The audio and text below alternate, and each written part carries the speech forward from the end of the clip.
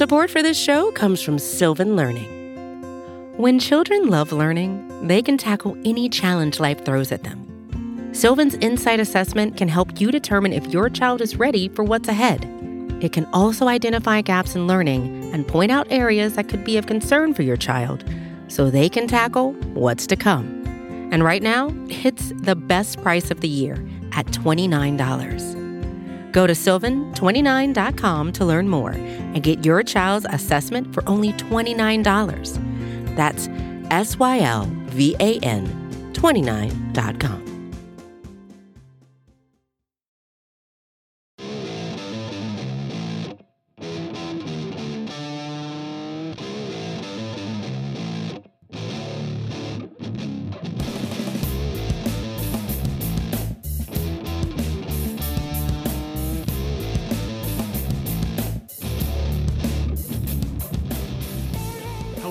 And welcome to episode 310 of the Talking Chop podcast. I am your host, Brad Rowland.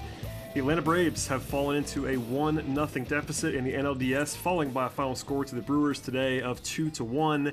And I am joined to discuss everything from Game 1 by Talking Chop's own Stephen Tolbert. Hello, sir. How are you?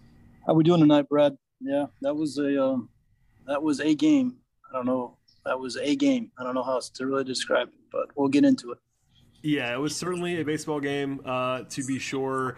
Obviously, you joined the site not long ago. People probably have known your work at this point in time, but you are at B_Outliers on Twitter. A great follow, and we'll plug you throughout the podcast. But thanks for joining me. Scott and Eric, too lazy. I'm just kidding. Eric is on vacation, and Scott is somewhere, I think, working or something. And Scott will be back tomorrow, I think. But anyway, lots to get to. We're obviously going to get into the game, and the Braves, by the way, just for some history's sake, Atlanta is 3-17 in the divisional era when they lose the opening game of a playoff series. So not great numbers there, and obviously the Braves become the underdogs in the series. They already kind of were for most people. I know I picked them, and some people around the Braves obviously picked them, but now I think pretty clearly they have to be the underdog in the series, down 1-0. But before we dive into everything that happened in this game, we've not had a podcast on this feed since the roster was released on Friday morning. Couple of surprises, so I want to start there quickly. Obviously, this is a little bit revisionist now that we've seen a game, but I have my notes done before the game starts, so I won't change anything that I wrote down. The Braves are carrying 14 position players in the series. There was even a thought at one point they might carry 14 pitchers, so they went the other way on that, which I kind of like.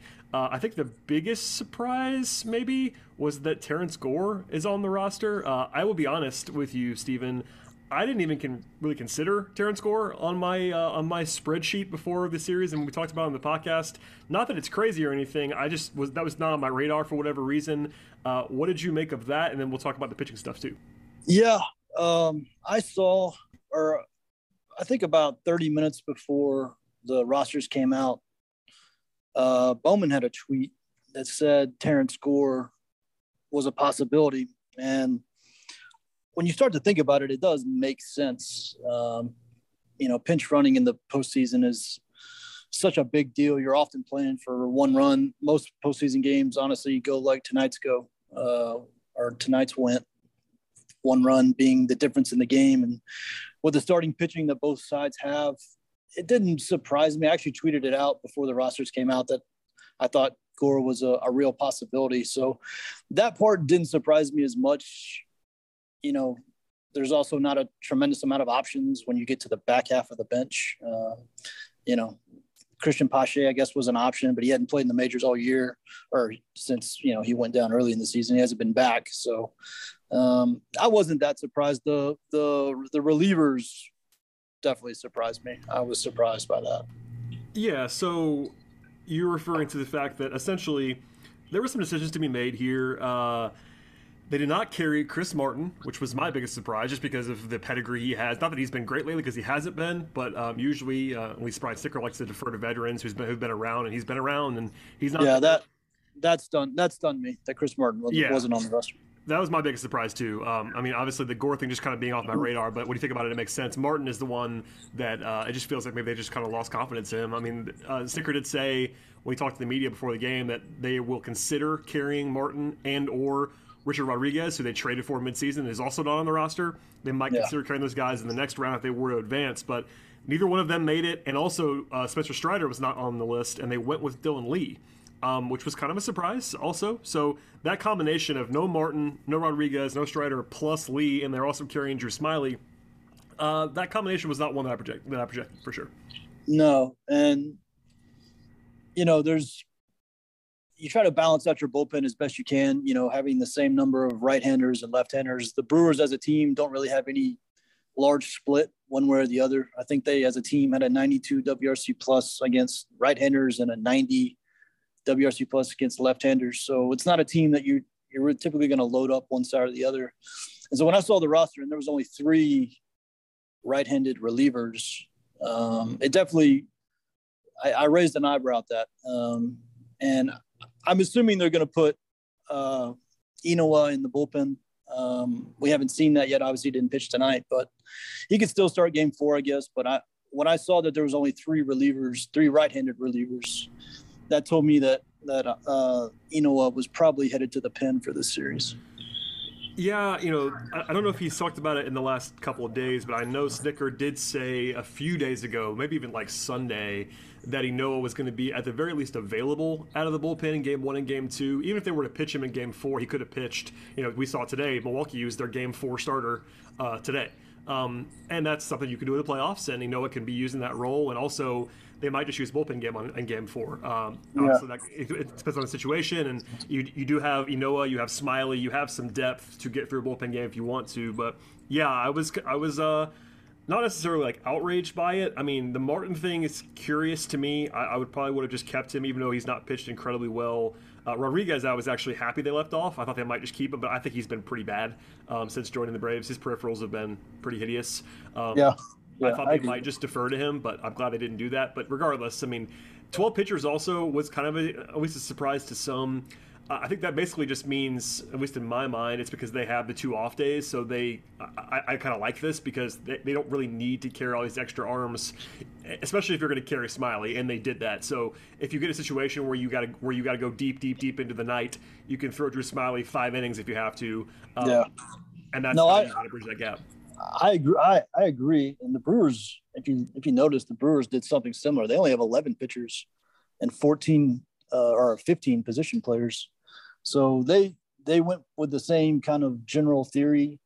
And when you have off days in your playoff series, you're going to pitch the same 4 or 5 relievers every game. I mean, there's not really a situation where Jackson or Matzik or Smith aren't going to pitch the last 3 innings for you. So, you don't really need 10 relievers when you're going to use the same 5 every night. Yeah, so. Exactly.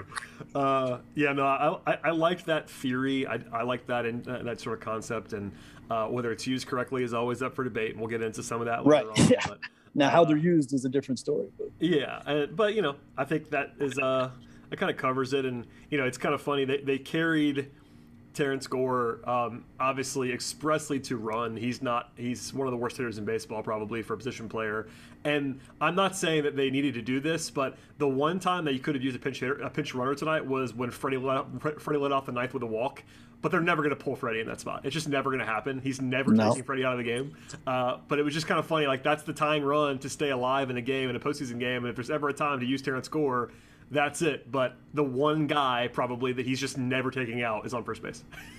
Well, and then Riley ended up falling with a single anyways. And so, if Gore had been on second, it might have been a tie game. But I will say there are numbers that back up when to do that and when not to do that. And obviously with Freddie, it changes the equation a lot. It does.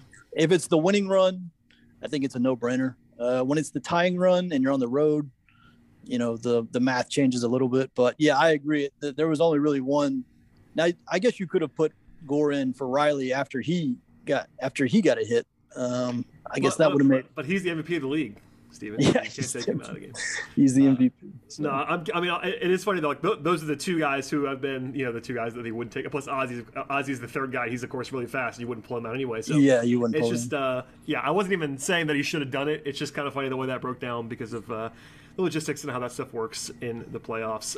Any final thoughts on the roster before we go to this game? Because this game has lots of stuff to talk about for sure. Yeah, I think we should just jump right in. Okay, so as I said at the top, everybody knows this that listens to this podcast probably, but a 2-1 loss. And as you and I were talking about before we started recording, the Braves basically had like three huge moments in this game offensively and pretty much one run prevention wise. But the first one happened in the first inning, and honestly, for the first 5 minutes of this game, it was going extremely well for Atlanta. Soler draws a 7-pitch walk, Freddie draws a 9-pitch walk, and a wild pitch. So within 16 pitches, Corbin Burnes, a Cy Young candidate, has 2 walks and a lot of pitches on his arm, and it's first and third, no outs. Burnes had 34 walks all season, and he walked the first 2 guys in this game. But then came the biggest moment of the game offensively, at least for the Braves, for the first 7 innings at least, where Ozzie Albies hits a grounder right at the first base bag. Perfect spot for Rowdy Tellez to step on first and throw out Jorge Soler at home. So a lot to get into on this play, but obviously it's a huge swing, momentum killer, however you want to say that, win probability swings. Lots of things to get into, but Ozzie swinging at a ball, especially after first, it was the first 2 walks, he's ahead 1-0 in the count, and then swings at a pitch that's not in the strike zone, which is very on brand for Ozzie, but also frustrating. Hits it in the worst possible spot. Jorge runs. So all that said, like, what did you make of that whole sequence? Obviously, it was not good for the Braves, but what did you make of Soler running and that and kind of all that transpired there? That was a quintessential Braves postseason moment right there, because everything had to go one way. You had to have Albies, who is known for expanding his zone, for better or for worse. You had a ball hit to probably the only spot on the field where you don't get a run. If that's hit up the middle, they try for 2 and they probably give up the run. Even if it's hit to the pitcher, he might turn and go for 2 to try to get a double play and sacrifice the run. I don't know, maybe the third they go home, but yeah, it was just terrible luck. It was bad by Ozzie. You can't swing at that pitch. He's clearly not comfortable. You got to make him throw a strike. But it's a tough game. It's tough to armchair judge these guys, but sure. It reminded me a lot of last year. Honestly, I think I tweeted this out. It reminded me of the 2020 NLCS where the Braves somehow, you remember Nick Markakis hit that double play to third base, and the Braves, it was just a quintessential postseason moment, unfortunately, at the wrong time. Yeah, we were talking about this before we started recording, but I was looking at Baseball Savant data. This is just one calculation, but the win probability changed on their site from StatCast. Before Ozzie swung at that pitch, the Braves were favored to win 62% of the time. After coming into the game, 50-50 or however you want to say that, and with one swing, they went from 62% to 48%. And this is in the first inning. You don't often see that in the first inning. Like, that's a huge swing in the game to double play, you don't score, and suddenly you're in some peril. Obviously, the game isn't over at that point in time, but it just feels worse later on, too, because in the moment, I made the joke on Twitter, like, I was highlighting this on my notes because it just felt like a huge moment, and it was. We didn't know at the time it was going to be a 2-1 game, but in a 2-1 game, that play is even bigger, almost, than it was at the time. And, from there, Riley strikes out, Burnes throws only 6 more pitches in the rest of the inning after the 2 walks to the top. And yeah, it just kind of stings a little bit, and the Braves don't score until the 8th inning. So just a huge spot. We'll kind of fly through pretty much innings 2 through 5, 2 through 6, because not much happened other than we should talk about Charlie Morton, who was awesome. Morton, especially through the first 5 innings, was kind of lights out dominant. He had 9 strikeouts in 5 innings, and I think allowed maybe 2 hits in the first 5 innings, something like that. He was absolutely dominant at keeping them in place. And this is why you had Charlie Morton. This is why you lock him up for next year, all that stuff. But we'll get into the should they or shouldn't they have later on. But in terms of the outing Charlie had individually, you can't really ask much more than that. Yeah, he looked. Charlie Morton's known for what he does in October. Essentially, that's where he gained his reputation with Houston. That's why he gets the money that he gets in the offseason, because he just shows up for these games, and he showed up again tonight. I I hate that it ended the way it ended because the conversation is going to be a lot different than if he'd, gone 1, 2, 3 in the seventh and been pulled. But I mean, he was throwing. I tweeted it out at some point in the game. He threw like the fourth or fifth hardest pitch he threw all year tonight. I mean, he was jacked up. They were swinging and missing. I think he had 9 strikeouts or 10 strikeouts and 6+ innings. So that's big time. The Brewers aren't a great offense. Obviously, that's part of the equation here, but you still got to show up. It's a hitter-friendly park. It's the first game of a huge series. You got Corbin Burns on the other side, so you got to put up zeros. And he shoved. I mean, I'm with you. You hate that he gave up a 2-run homer right at the very end, but I don't know you can really ask much more from Charlie Morton. Yeah, you really can. I mean, 6 innings, 3 hits, 1 walk, obviously the 2 runs, but 9 strikeouts, 85 pitches. He was economical. 16 swing and misses for Charlie, which is a lot. That's big. That's a big number. He pitched very well. Full stop. Now, with that out of the way, we get into the 6th/7th inning. So before we get into 7th, what did you make of the way that he pitched in the 6th? Because, famously he threw the first 6 pitches out of the strike zone in the 6th inning, a walk, and then goes down 2-0 to Colton Wong. And then Colton Wong, who had a brutal night, by the way, he struggled. Second baseman were not having a lot of fun out there today. It was a rough night for the 2 baggers tonight. And Ozzie. But anyway, Colton Wong gives Charlie a gift and swings, pops it up after he kind of lost the strike zone. And, once that happened, he settled in a little bit, didn't get hit hard in the inning, just kind of lost his command for a little bit. But did you think he was wavering a touch in the 6th? Because I kind of pushed back on some of the narrative stuff that was out there. Like, Morton was great through 6. And, yeah, he was great through 5. I mean, he got out of on one hand, he got through the 6th inning without getting belted, but it was pretty clear to me he wasn't quite the same. But maybe I'm wrong. What did you see in the 6th inning? Well, I think one thing we have to keep in mind in general is that one thing that the kind of the analytical revolution has taught us is that there is no such thing as a pitcher who's dealing, quote unquote, dealing. That doesn't exist.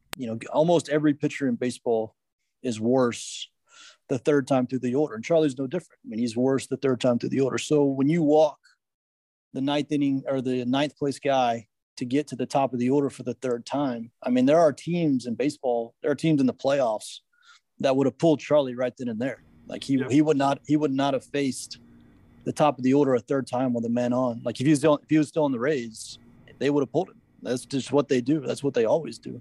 Yep. They got killed for it. If you remember last year, because they did it with Blake Snell, and they got crucified for it. But that's just what they do. They believe in those numbers to the point where they're always going to act on them. And so I could have made the argument you should have pulled him in the 6th. Now, obviously, Snit wasn't ever going to do that. But once you get to the 7th, because I agree, I don't think he looked great in the 6th. He's always had that one inning where he starts to lose it a little bit. And, when you get – he'd only thrown, I think, by the end, he only threw 85 pitches, but they're 85 postseason pitches. They're a lot more high pressure, high stress. So I wouldn't use that number too much. So yeah, once you got to the 7th, I would have actually I would have definitely pulled him after the hit by pitch when he got to 1-2 and then hit Garcia with the 1-2 pitch. I would have definitely pulled him there, but I would have made the argument that you even pull him before that inning starts. Just because, he started to look shaky in the 6th. You're at the 3rd time through the order. Charlie, anybody can go look up his numbers. I mean, his 3rd time through the orders are just not good. That's not just. I have them here, by the way. Just so you know, it's I tweeted this too, but 3rd time through the order of the season, he has a 5.57 ERA, and his OPS allowed jumps up by about 100 points from a 2nd time to the order. Like he's still in terms of like OPS allowed, it's still like in the 700 range. It's not like absolutely terrible, but ERA wise, that kind of speaks for itself. And he's not he's really good, but if your ERA is over 5, and that's just kind of what it is. Like most, as you said, most pitchers, if not all pitchers, are worse 3rd time through the order. And yeah, Charlie is a guy that you ride a little bit longer, but I'm kind of exactly where you are on this, to the point where I was not arguing that he should come out in the 6th. I understand what you just said, and I think it wouldn't have been crazy, but I do think that you definitely consider taking him out after the 6th. And then at the very least, I pull him after the hit by pitch. And I know he was ahead in the count. It was 0-2, but I'm not sure that's even better. Like being ahead 0-2 and then like losing a pitch, like kind of maybe shows you that he's not quite himself. I don't know. It's one of those things where I can kind of see both sides of that. But once there's a base runner on, I will roll with Luke Jackson over Charlie Morton third time through the order in that spot. I just will. I'm sorry, but I do want to point out that I would have pulled Morton probably before the seventh start. I definitely would have pulled him after the hit by pitch, but I don't think this is one of those like crazy egregious errors. I totally agree with you. I think you can argue, like I understand why people think he should have stayed in. I hate when people use the term he was dealing, because every pitcher in the world is dealing right up until the very moment where they're not. And it's usually, the goal is to get him out before he gives up the homer. That's typically the goal. So I hate that argument.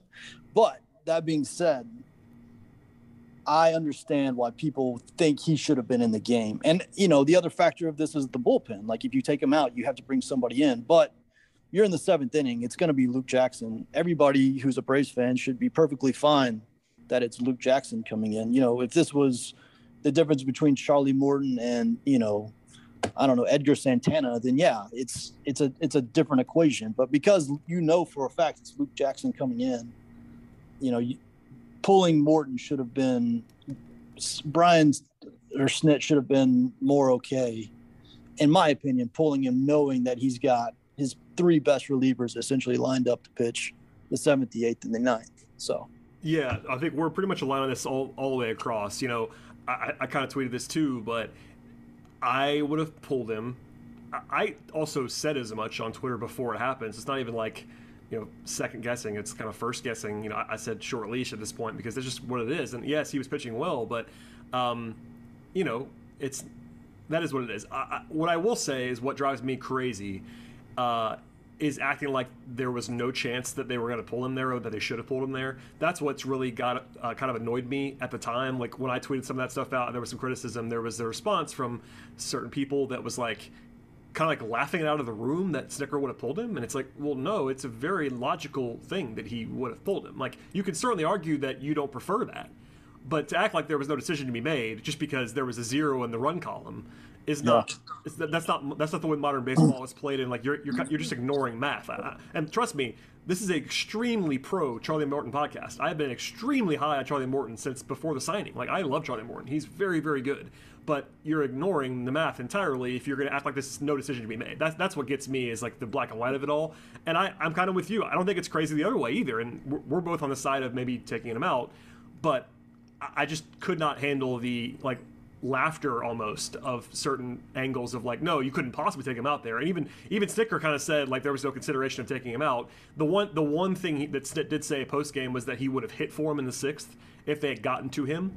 That's a small consolation, but at least that at least tells you that it wasn't like he was married to Morton at that point in time. He did say that he wasn't going to take him out, never really thought about it, but he was going to hit for him if they got to him. So I don't know. And I always look at what are the most successful teams, what are the smartest, most successful teams doing in these situations, right? And like the Rays are always the team I go back to because they keep making the postseason, they keep making it to the World Series. They look like the best team in the American League right now. And if the Rays were in that situation, there's not a chance in that Charlie Morton is still in the game at that point. It's just not going to happen. Well, did you see the Jason Stark stat that he tweeted? Did you see this? This is more of like a trivia thing. I'm not saying this is like gospel because it's just kind of an ironic, kind of funny thing. But Morton never faced more than 22 batters in a playoff game for the Rays, and Tellez was the 23rd batter he faced today, which is fun. It's just more funny than anything else. But it was like a good reminder of like how the Rays do things and how the Braves did. But yeah, and it doesn't always work for the Rays. Listen, it didn't work last year when clearly they pulled Blake Snell, and they got they got killed for it. But if you've ever seen Moneyball, I mean, you're basically we're counting cards. You're just trying to put your odds in the best possible spot to be successful, and whatever happens. You live with the results, and for most teams these days in 2021 in modern baseball, after the analytical revolution, they don't allow their pitchers to pitch 3 times to the order, and they certainly don't allow them to do it in the postseason. And and it doesn't matter if you love Snit or you hate Snit or you think it was the right call or the wrong call, I will always prefer lining yourself up with the math. And if you're wrong, you're wrong. You live with the results. But I don't like the old school idea of pitchers dealing or certain guys being given more of a leash. I just don't like that. I don't like, because you're going against the math, you're knowingly going against what the odds tell you. And, it's a slippery way to manage, in my opinion.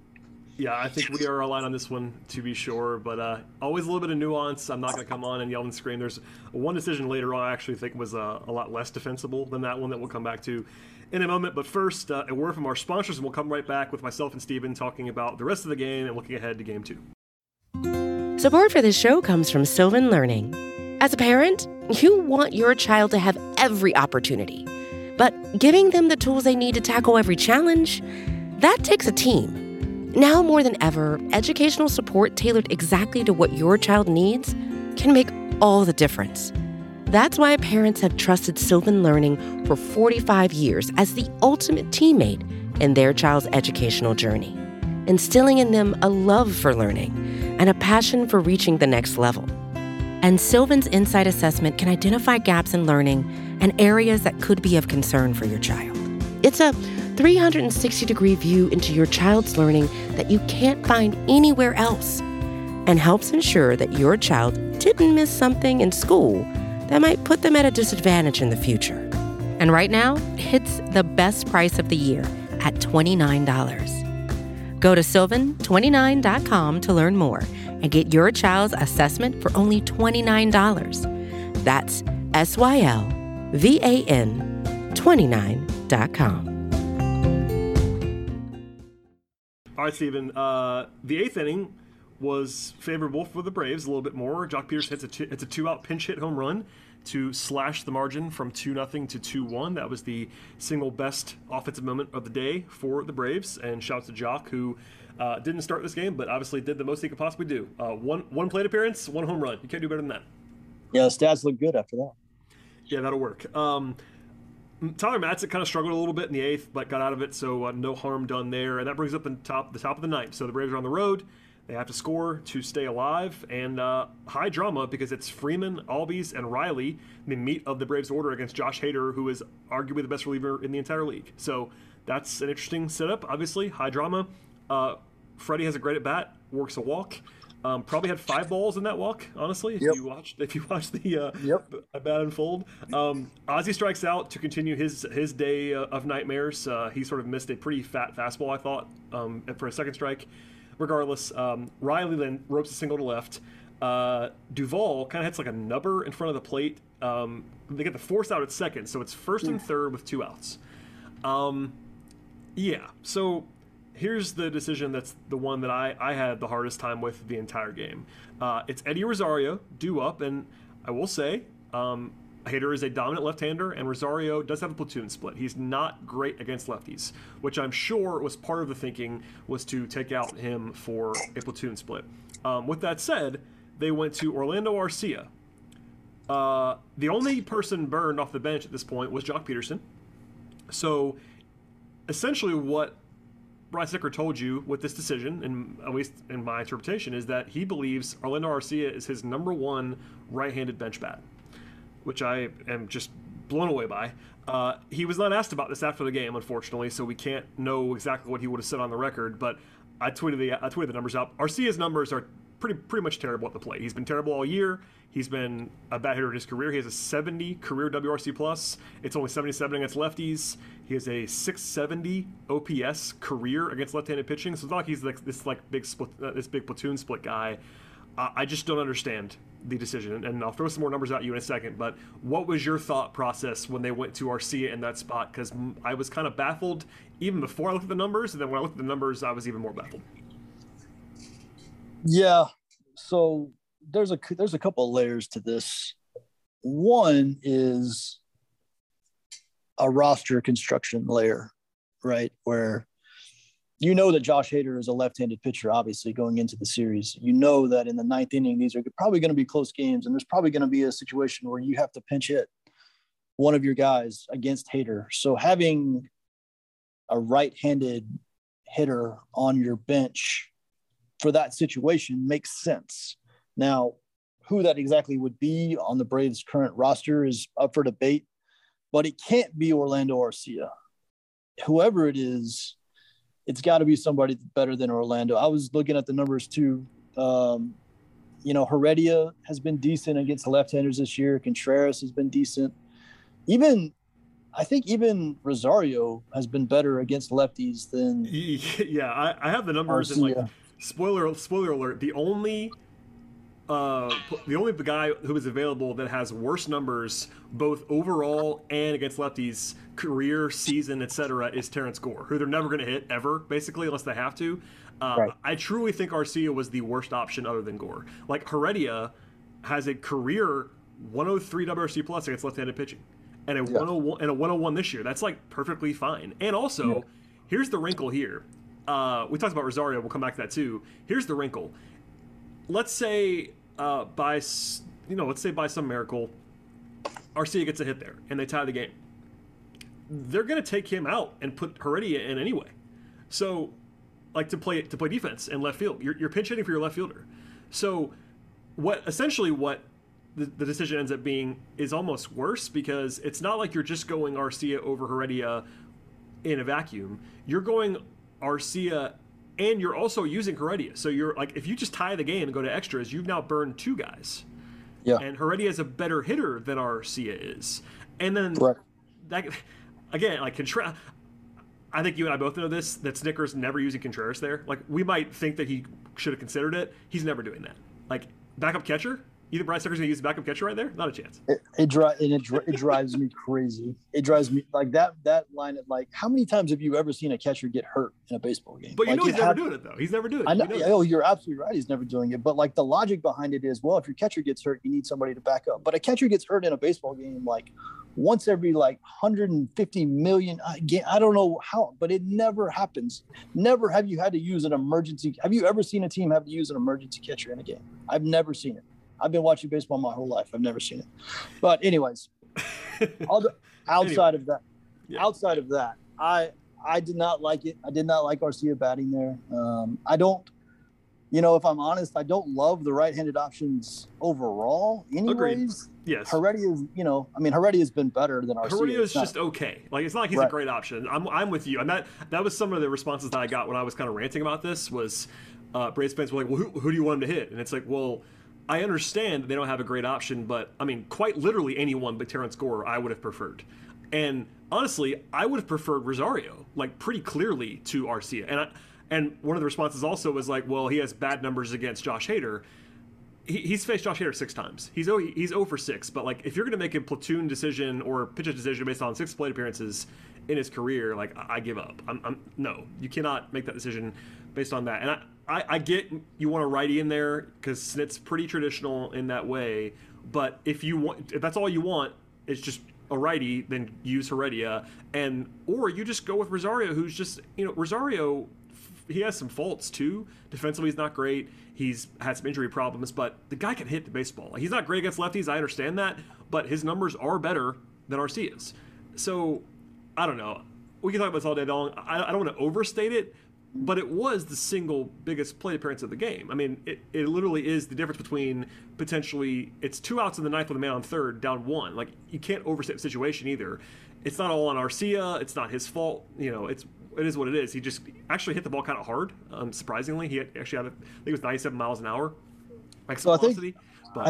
I think for his career, just looking it up, Rosario has an 86 WRC plus against lefties for his career.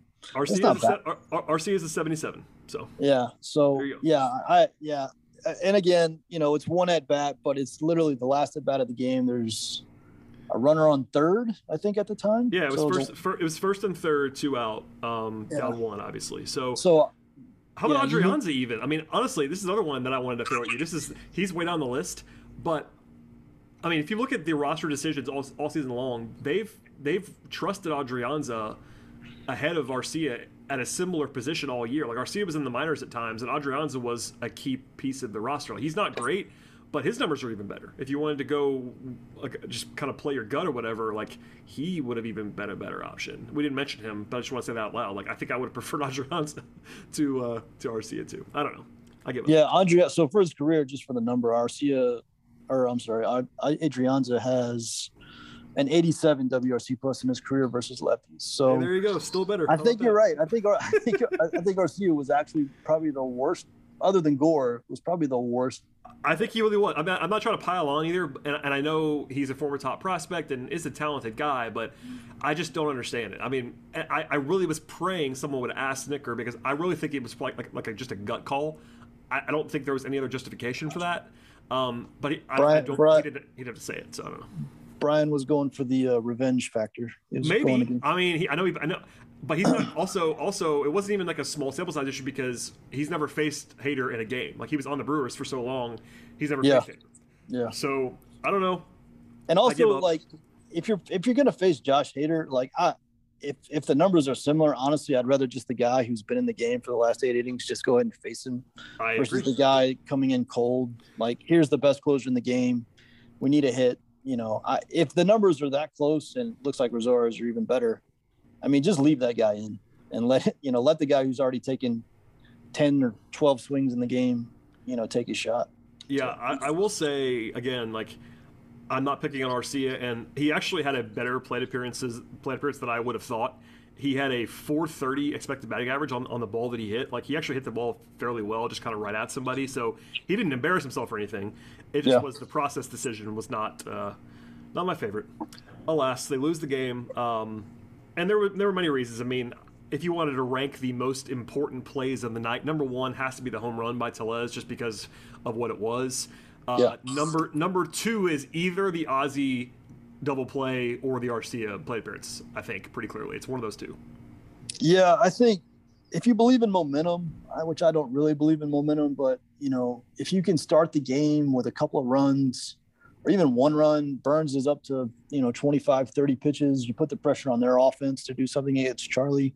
I can make the case that the biggest play of the game for the Braves was the Albies double play in the first. Even if he gets an out there, but you got to get at least one run. You can't be first and third, nobody out against the best pitcher in baseball and not get at least one run. It hurt. We all knew it. That's the crazy thing. We all knew it too. Everybody had the same reaction. It was like, all right, well, that is going to come back to bite them. And it was all. And with Charlie and Corbin on the mound, it was always going to be a low-scoring game. It was always going to be a 2-1, 3-2 game. Like, there was very, very little.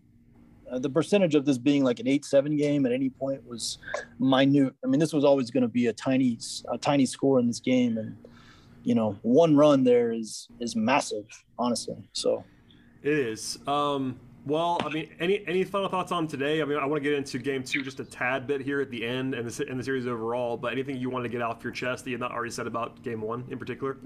Well, I do think it's important to probably zoom out a little bit and realize the Braves were the underdog in the series for a reason. Milwaukee's run prevention is elite.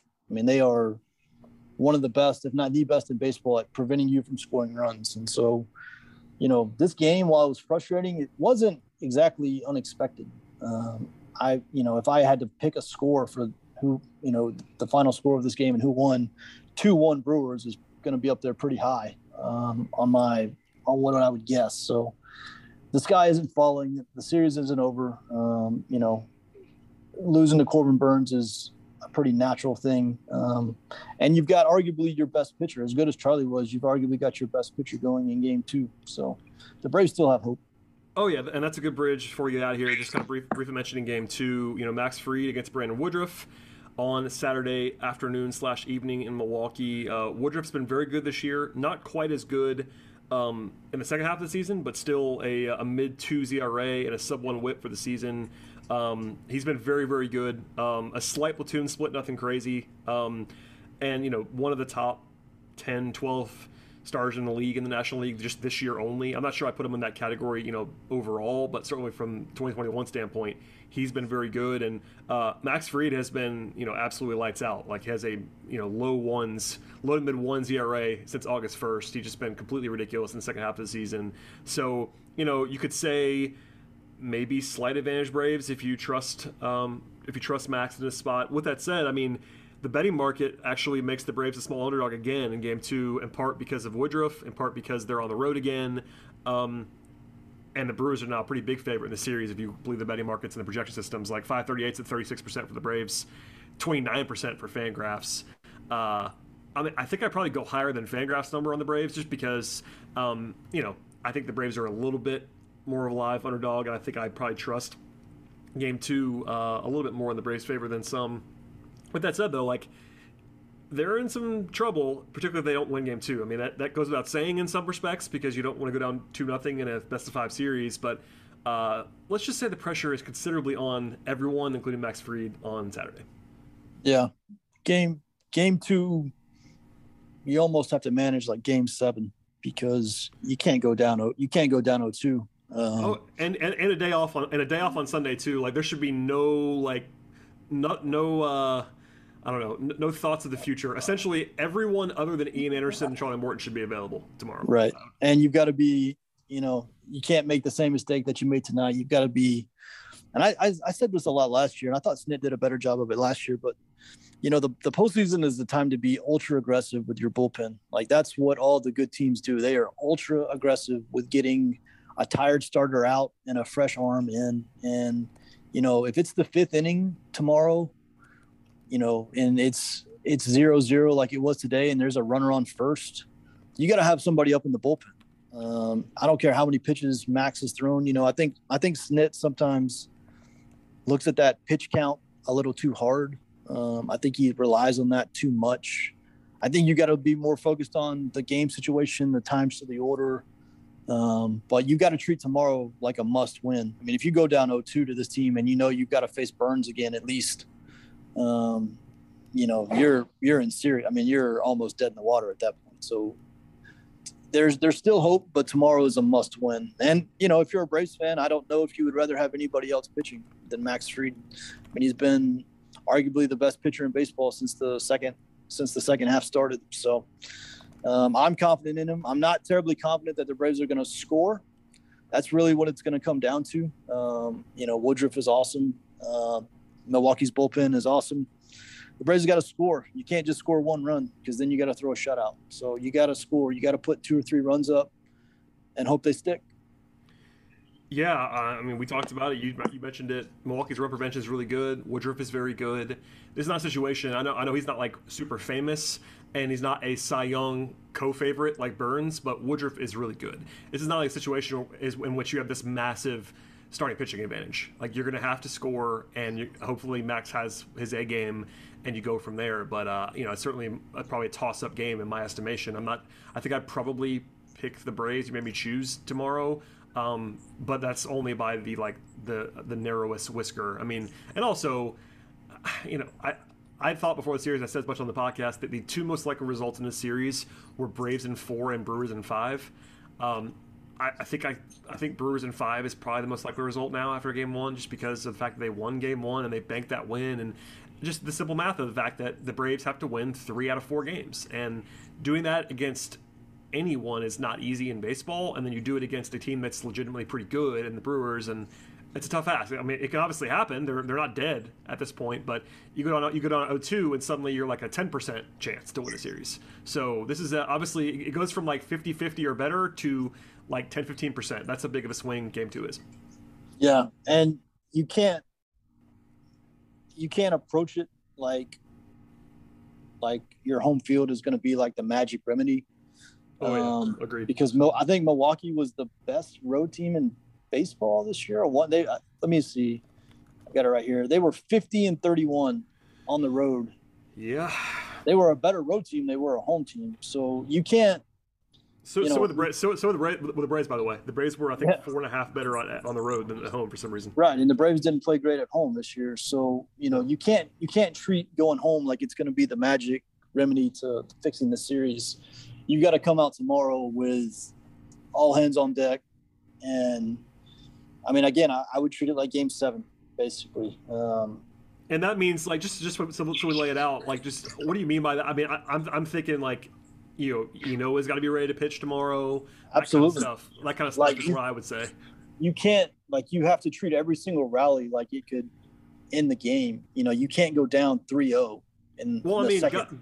God forbid Max doesn't have it tomorrow, but if he doesn't have it, you gotta get him out of there. Like that's you got to get him out of there in the second or third inning if you have to. Like, that's what I mean. Yeah, you can't treat this like an August game. You know, you have to treat this literally like it's an elimination game. And you know, even if you've got to make a tough call, if Max just doesn't look right, he's got base runners everywhere. Even if the score is still 0-0, even if he's only thrown 40 pitches, I don't care. You have to be.